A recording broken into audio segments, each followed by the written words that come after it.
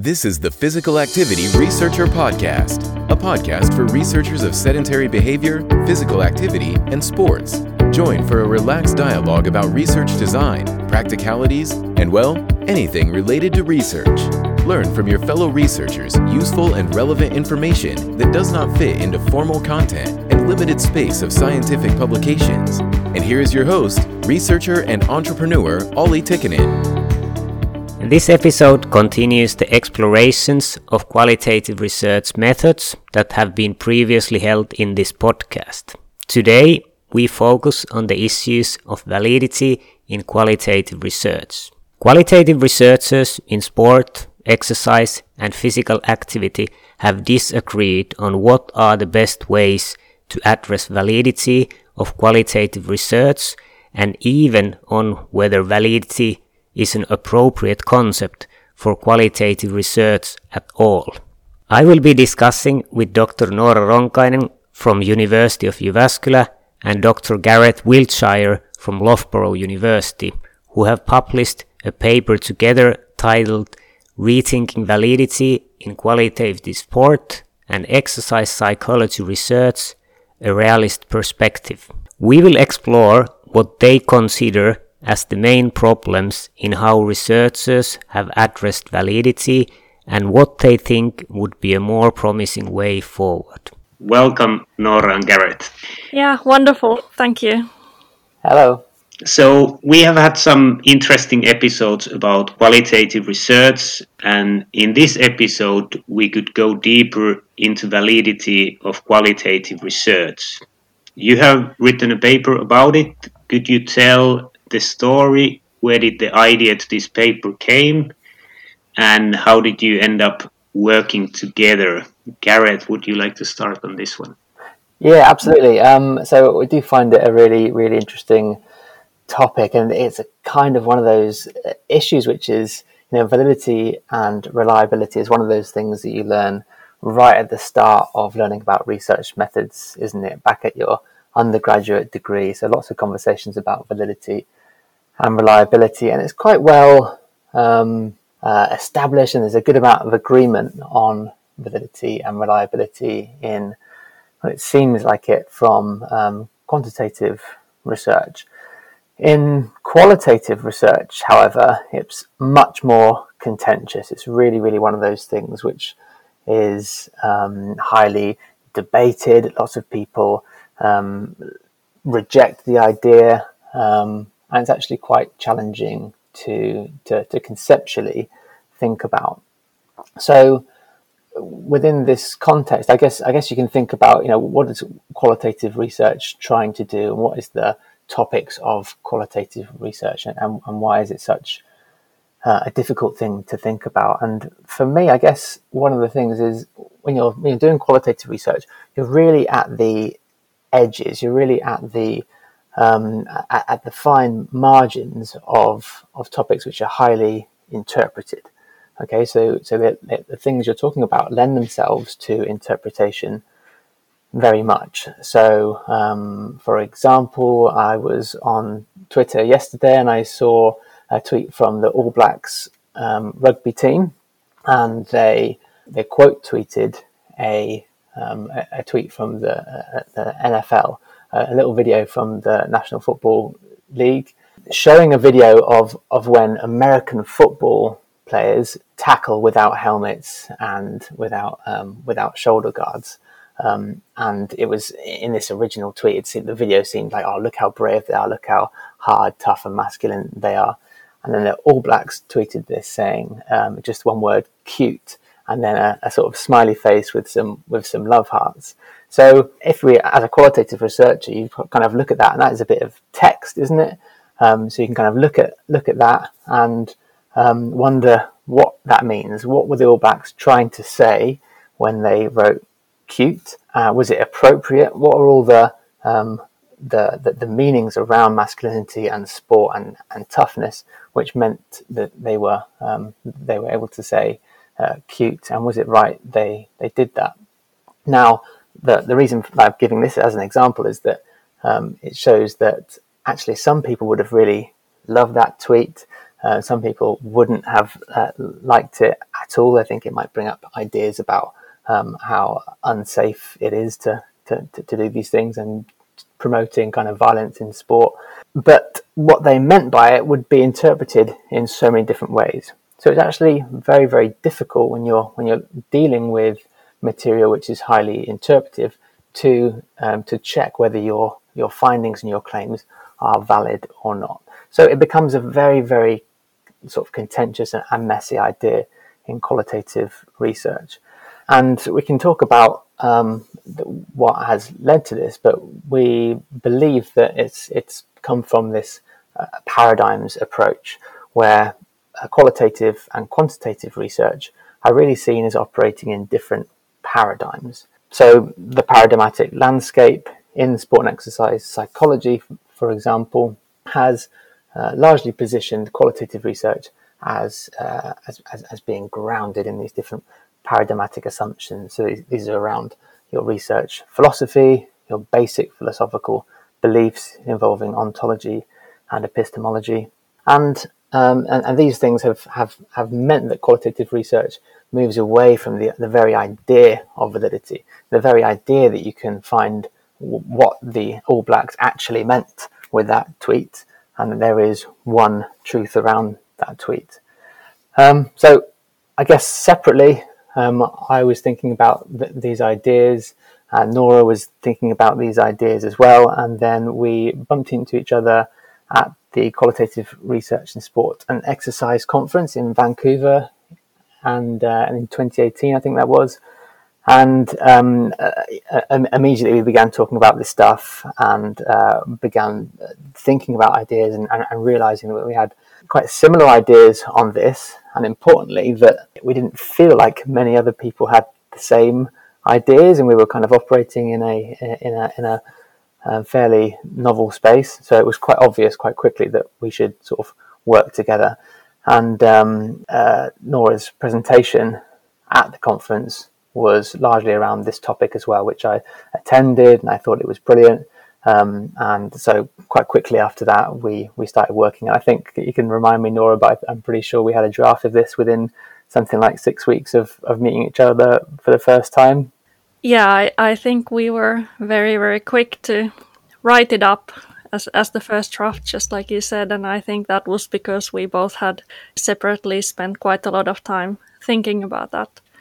And well, I guess reflecting on my journey, and we are kind of around, we've completed our PhDs around the same time and so forth. Mm-hmm. So I think we have been lucky in the sense that we don't have to be justifying, like, why would you do qualitative research at all? That in our time, it's widely accepted that qualitative research is valuable and it can give us these kind of insights that you cannot get with quantitative research. So, for example, when I've done studies which only have one participant, only rarely I would get a reviewer saying that, you know, your N is 1, so you cannot, like, this doesn't offer any value. So we are not anymore discussing that kind of issues. Mm. But then when we are talking about validity, just like you already talked about the landscape, that's something that is very, very contested. And I became aware of that very early in my PhD journey. And we had research group meetings where you have people who are positioning their work different in different paradigms, as you mentioned. And we would have a lot of debates about these things. And funny enough, for my PhD defense that I had that in Denmark, in Aarhus, one of my opponents was Brett Smith, who is he's been a leading scholar in qualitative research in sport and exercise psychology and sports social sciences more broadly. And in Denmark, you would get like a list of questions and comments from your opponents before. And one of Brett's questions was that he wanted me to think about validity more and that we would have a discussion about that in the defense. So we would have 20 minutes that he would ask me questions and I'll trying to defend my work. And at that point, I had already figured out that my work broadly sits within this realist understanding of science and realist understanding of qualitative research, but definitely it wasn't like extremely well developed at that point, and I've kept working on that on the side. But I think when we then met and had the chance to discuss and saw that we have similar ideas and they haven't really been taken up in the sport and exercise psychology discourse, which is where my work mainly sits. And so we saw that there's an opportunity for us to offer a contribution that we were hoping that will bring some further debates in this area. Exactly. That's a very interesting story how you ended up writing the paper together. So what I got from Garant saying is that validity is highly debated in qualitative research, and it's interesting that the things are highly interpretative, so it makes the validity a little bit difficult. So how would you say, what is validity and how validity can be defined in qualitative research? Nora, would you like to go on this one first? Yeah, well, such a terrible question. And that comes to qualitative research as being very contested space, just like we already discussed. So we have qualitative researchers who reject the whole idea of validity, or the concept of validity, that they would say that we shouldn't use that concept in qualitative research at all, that they would prefer to talk about quality of qualitative research, or rigor is one of the terms that is used more often. So basically, I think we will go into kind of some of the challenges and some of the issues that we have been identifying in the relativist approach, which is the main way that these issues of quality, rigor, validity have been addressed in the sport and exercise psychology discourse, where we developed our paper. But then our own ideas then sit more within that realist approach. So I'm not sure if we want to start discussing these differences right away, or what would be the best way to proceed? Yeah, well, I think it's a very simple question, Ollie. And there's a complex answer to it. So this is a case of whether we have an oversimplified answer to it, or we kind of build into it a little bit. Yeah. And it really, I think, depends on like what you imagine the phenomenon to be, and how close you can get to it. So, I mean, in a very simplistic way, the simple answer might be less contentious in many ways.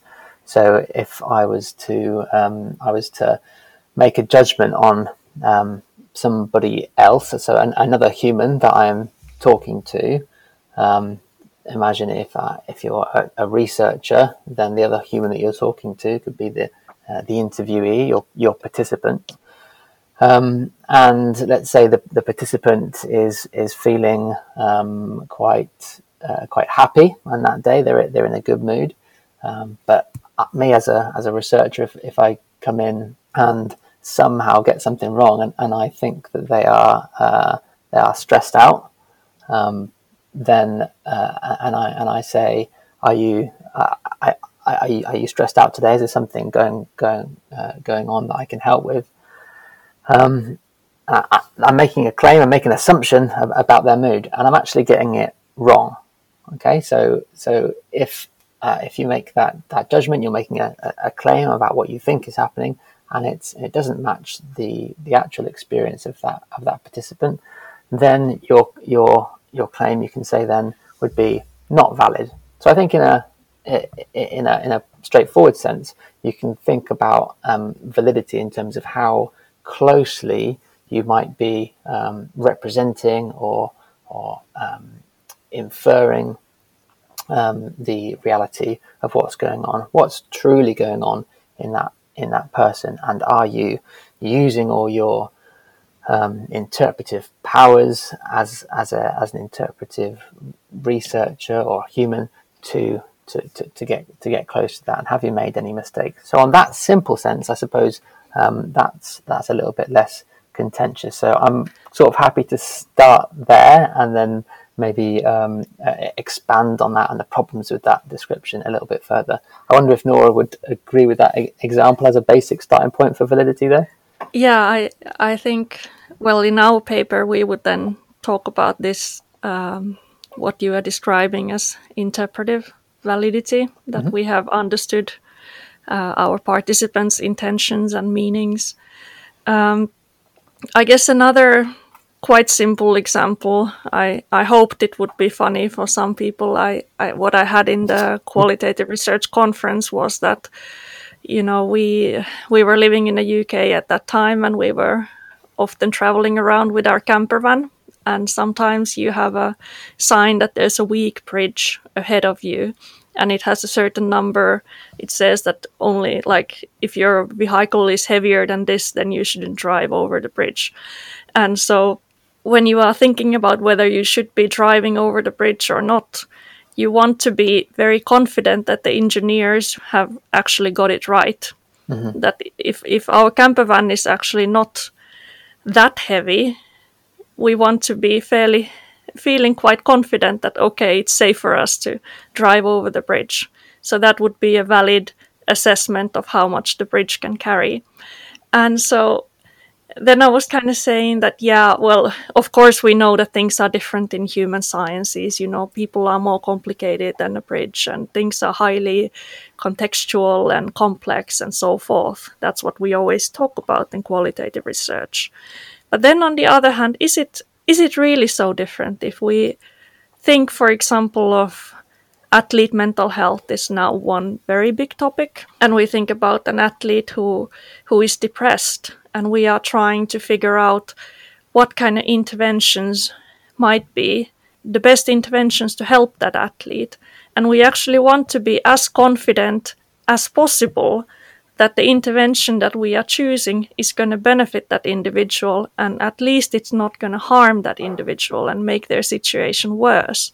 So in that way, even if we know that human world is very complex, we still want to find trust and confidence that our research has identified accurately what are the issues at stake. And if we do a certain kind of intervention, we have some expectation that it's going to bring some good outcomes. Yeah, exactly. And just to follow up on that, it's reminded me of some content we had in an earlier version of the paper, where we really argued that exactly what you've just said, that research needs to be in this position where it has, where you can adjudicate different levels of confidence on the research claims. It's really, really crucial because research is held in a privileged position.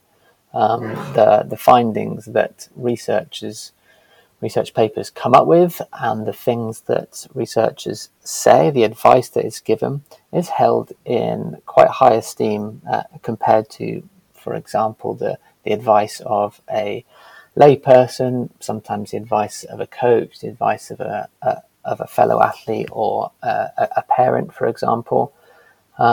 The advice given from a researcher is held in higher esteem, I believe, than from other sources.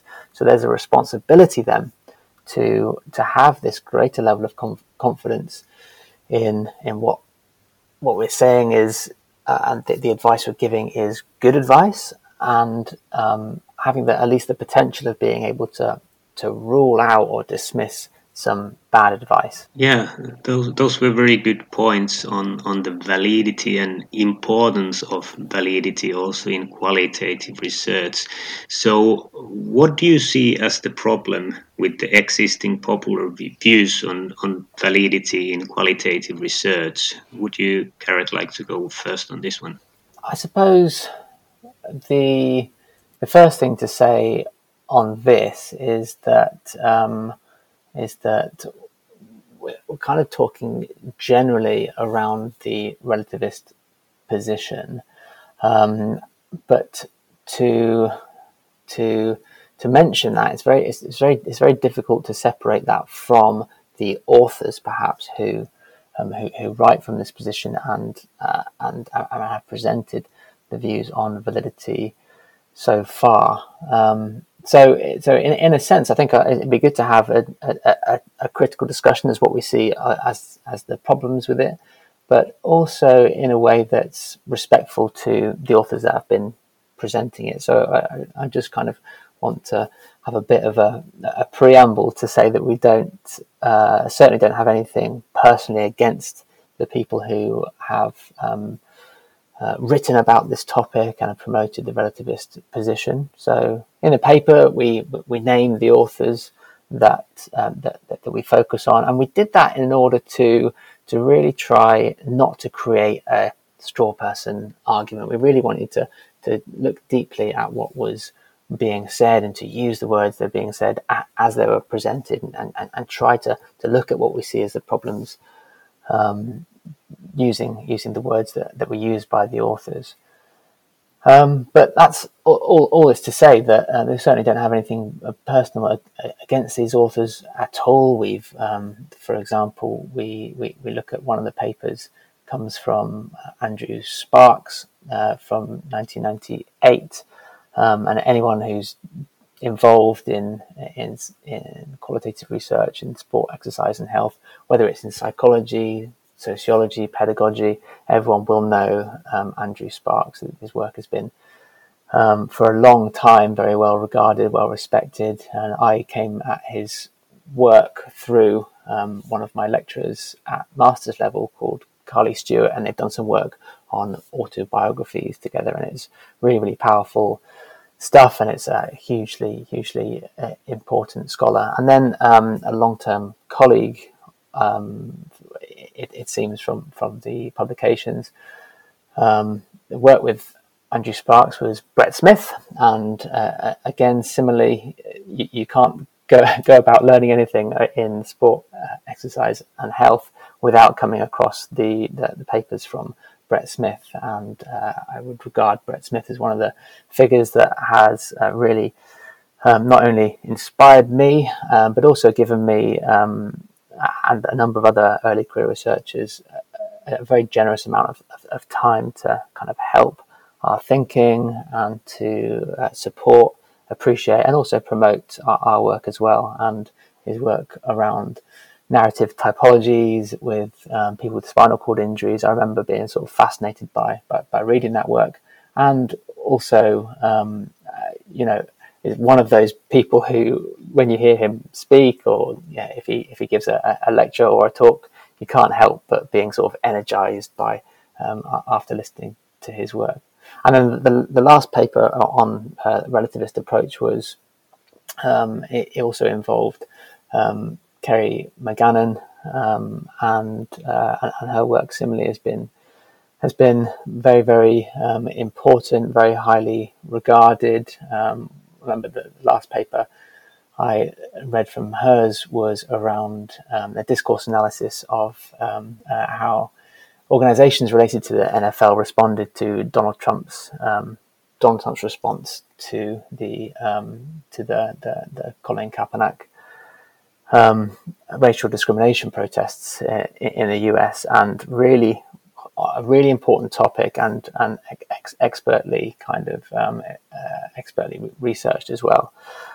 So we certainly have a huge amount of respect for the authors that are presenting the relativist approach. So what we wanted to do is really try and evaluate what was being said in this relativist approach, and we're gonna. I think we can kind of unpack the arguments as they are, and perhaps sort of depersonalize them a little bit and separate them. So, in terms of what did we see as the issues, what did we see as the problems? I think a general way of stating that would be that the general basis is that the scientific caricature of validity and scientism is the idea that you can reach some sort of objective truth, okay, some single version of reality, and you're aiming to get to true statements.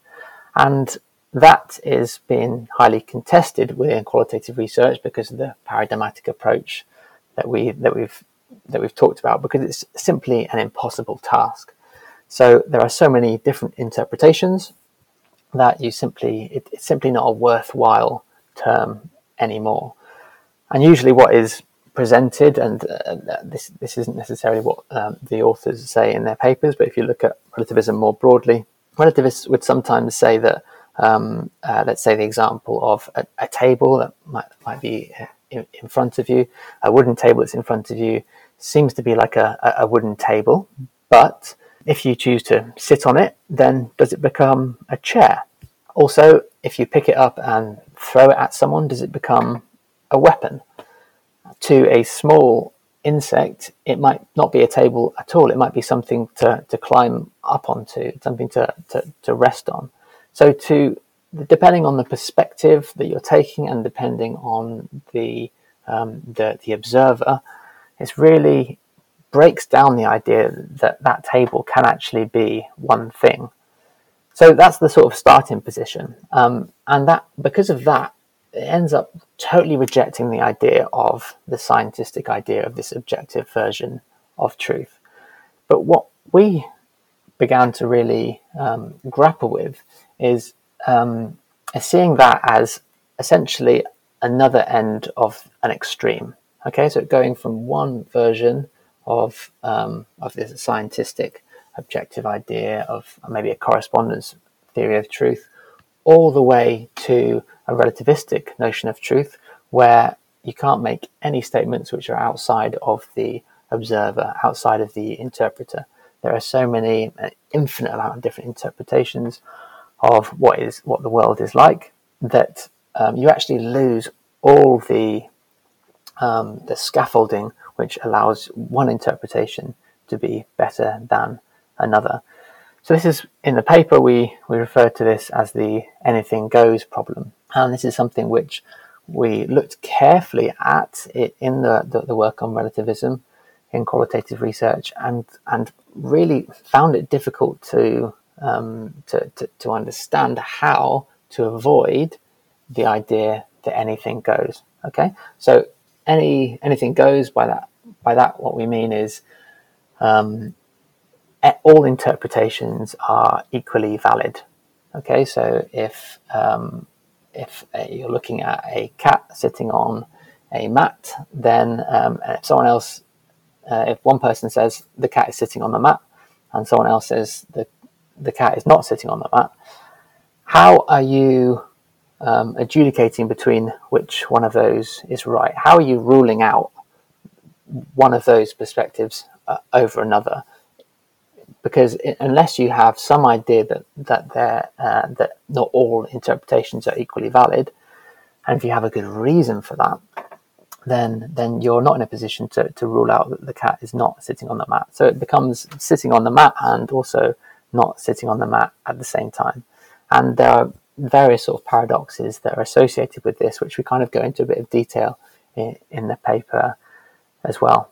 Yeah, I guess to continue a little bit on that, we clearly see from the work of these relativist scholars and what Gareth already, what you said, is that I've also been highly influenced by these scholars, and they've done some really wonderful work that has also helped me to think about narratives and cultural sports psychology, and they've really done this foundational work also to make qualitative research acceptable, and just like I said, that we don't have to be justifying in our work why to do qualitative research at all, and big part of that is because of the foundational work that the scholars have done, whose work we are now kind of using to in our paper to kind of explore what are some of these problems. But to continue on that, like I said, that we certainly don't think that the scholars in their actual work are just taking anything goes. They certainly have, or they are discriminating between different interpretations. But our problem is that we don't see how you can really do that. So, for example, some of those examples, what to do when you are working from a relativist perspective and thinking about validity, would be that you would have, for example, member reflections and critical friends. But so critical friends is something that is really often used now in qualitative research. But if you have 4 critical friends and you work with all of them, and all of them have a different interpretation, then we really didn't see guidance in this relativist approach, in terms of you have these 5 different views from yourself and your 4 critical friends, but which one of those interpretations is going to feature in your research report, and which ones are you going to then disregard, and what's the basis for making these judgments? And that was something that we couldn't really find from the work that we were looking into. Yeah, those were interesting things on what's the problem with relativist approach, that you can have infinite amount of interpretation and there's a problem of anything goes. Before we go to new approach you are proposing, would you like to add anything into this problem with the existing views? Yeah, I mean, we were also attending this workshop on these issues in the qualitative research conference a couple of years ago, and I think one thing that we talked about there was, if you go with the relativist approach, that different perspectives have different ways to think about validity, and they can have like different lists that they use in terms of, this is my list of criteria for, I'm doing autoethnography and I have these criteria, and you have your list.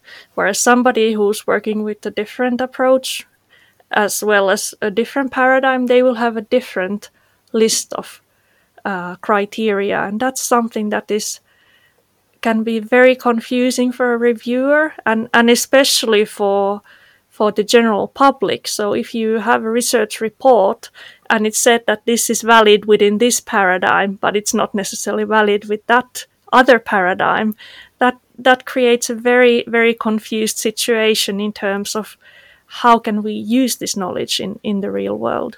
Yeah, I would agree. I think that is a kind of one of the practical problems and realities of perhaps going down the paradigms approach as being a solution to disagreements, because I think in the real world people don't necessarily care what paradigm we're operating in. So I suppose starting with your example at the beginning, where you talked about depression in athletes, I think the athlete experiencing depression and the person close to that athlete who really care for that athlete, they want some good advice. They want to be able to be in a position to improve that experience, to relieve and ameliorate some of the depressive symptoms that the person is experiencing, and base it on some good research. So if you have 2 different pieces of research which maybe contradict each other, who do you go with? And if they are both operating in different paradigms, I think it's very hard to adjudicate which approach is more appropriate and more rigorous and trustworthy. Which approach do you go with? Because that is really, in my view, the only reality that matters. So to privilege different research approaches in different ways based on the criteria that can simply be sort of selected by individual researchers and their chosen stated paradigm, I think is quite problematic. But yeah, I guess the other thing to say is that I think what we really wanted to do, we mentioned almost trying to depersonalize this a little bit, but we wanted to present an argument about relativism which has not really received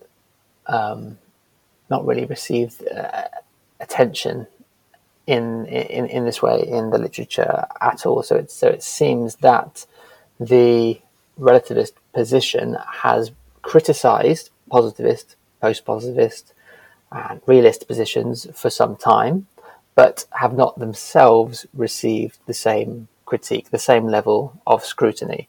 So we certainly wanted to explore that idea. What happens when you object and present counter arguments to this position?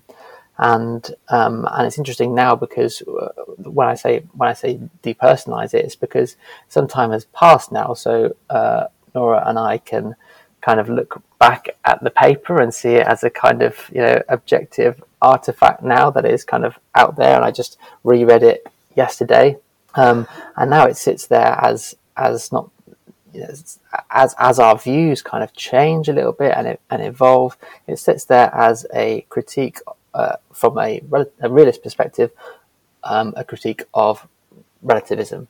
So it's become less of a kind of personal view, and actually presenting something which is out there in the literature, which counters the argument.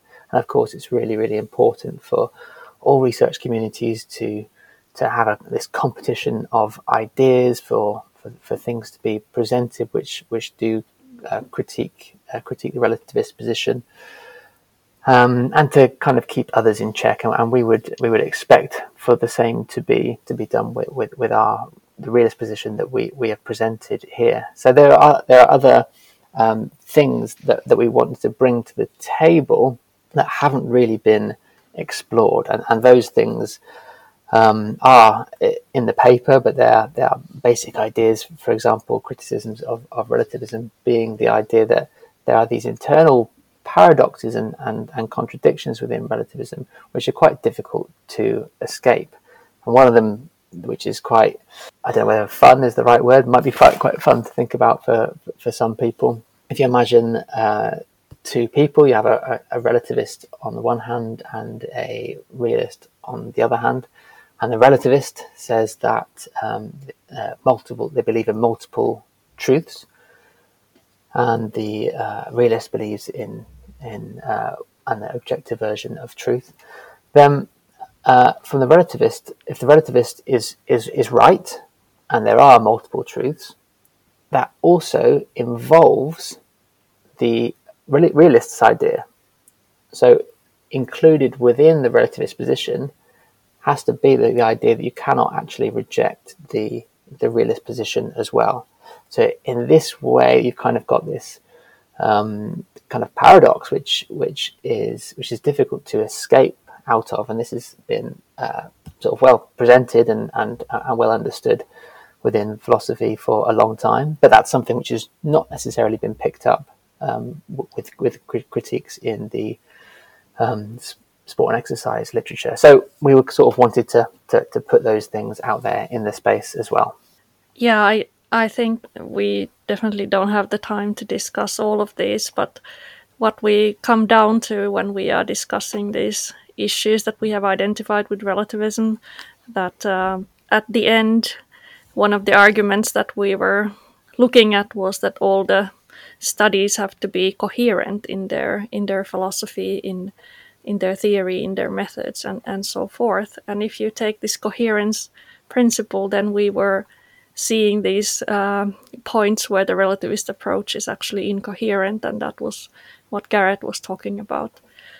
And I guess another thing in research context as well is that you can have a coherent approach in terms of your theory and methods and your positioning, but you might still reach the wrong conclusions. So coherence is something that we need, but it also doesn't guarantee that we have accurately understood what is going on in the real world. But yeah, just like I said, we probably don't have all the time in the world to explore those issues, but hopefully we have given an overview of the arguments that we have put forth in the paper. Thanks for joining us this week on Physical Activity Researcher Podcast. If you like the show, make sure you never miss an episode by subscribing or following the show on Twitter. This podcast is made possible by listeners like you. Thank you for your support. If you found value in the show, we would really appreciate a rating on Apple Podcasts or whichever app you're using. Or if you would, in a real old school way, simply tell a friend about the show. It would be a great help for us. We have a fantastic lineup of guests for forthcoming episodes, so be sure to tune in.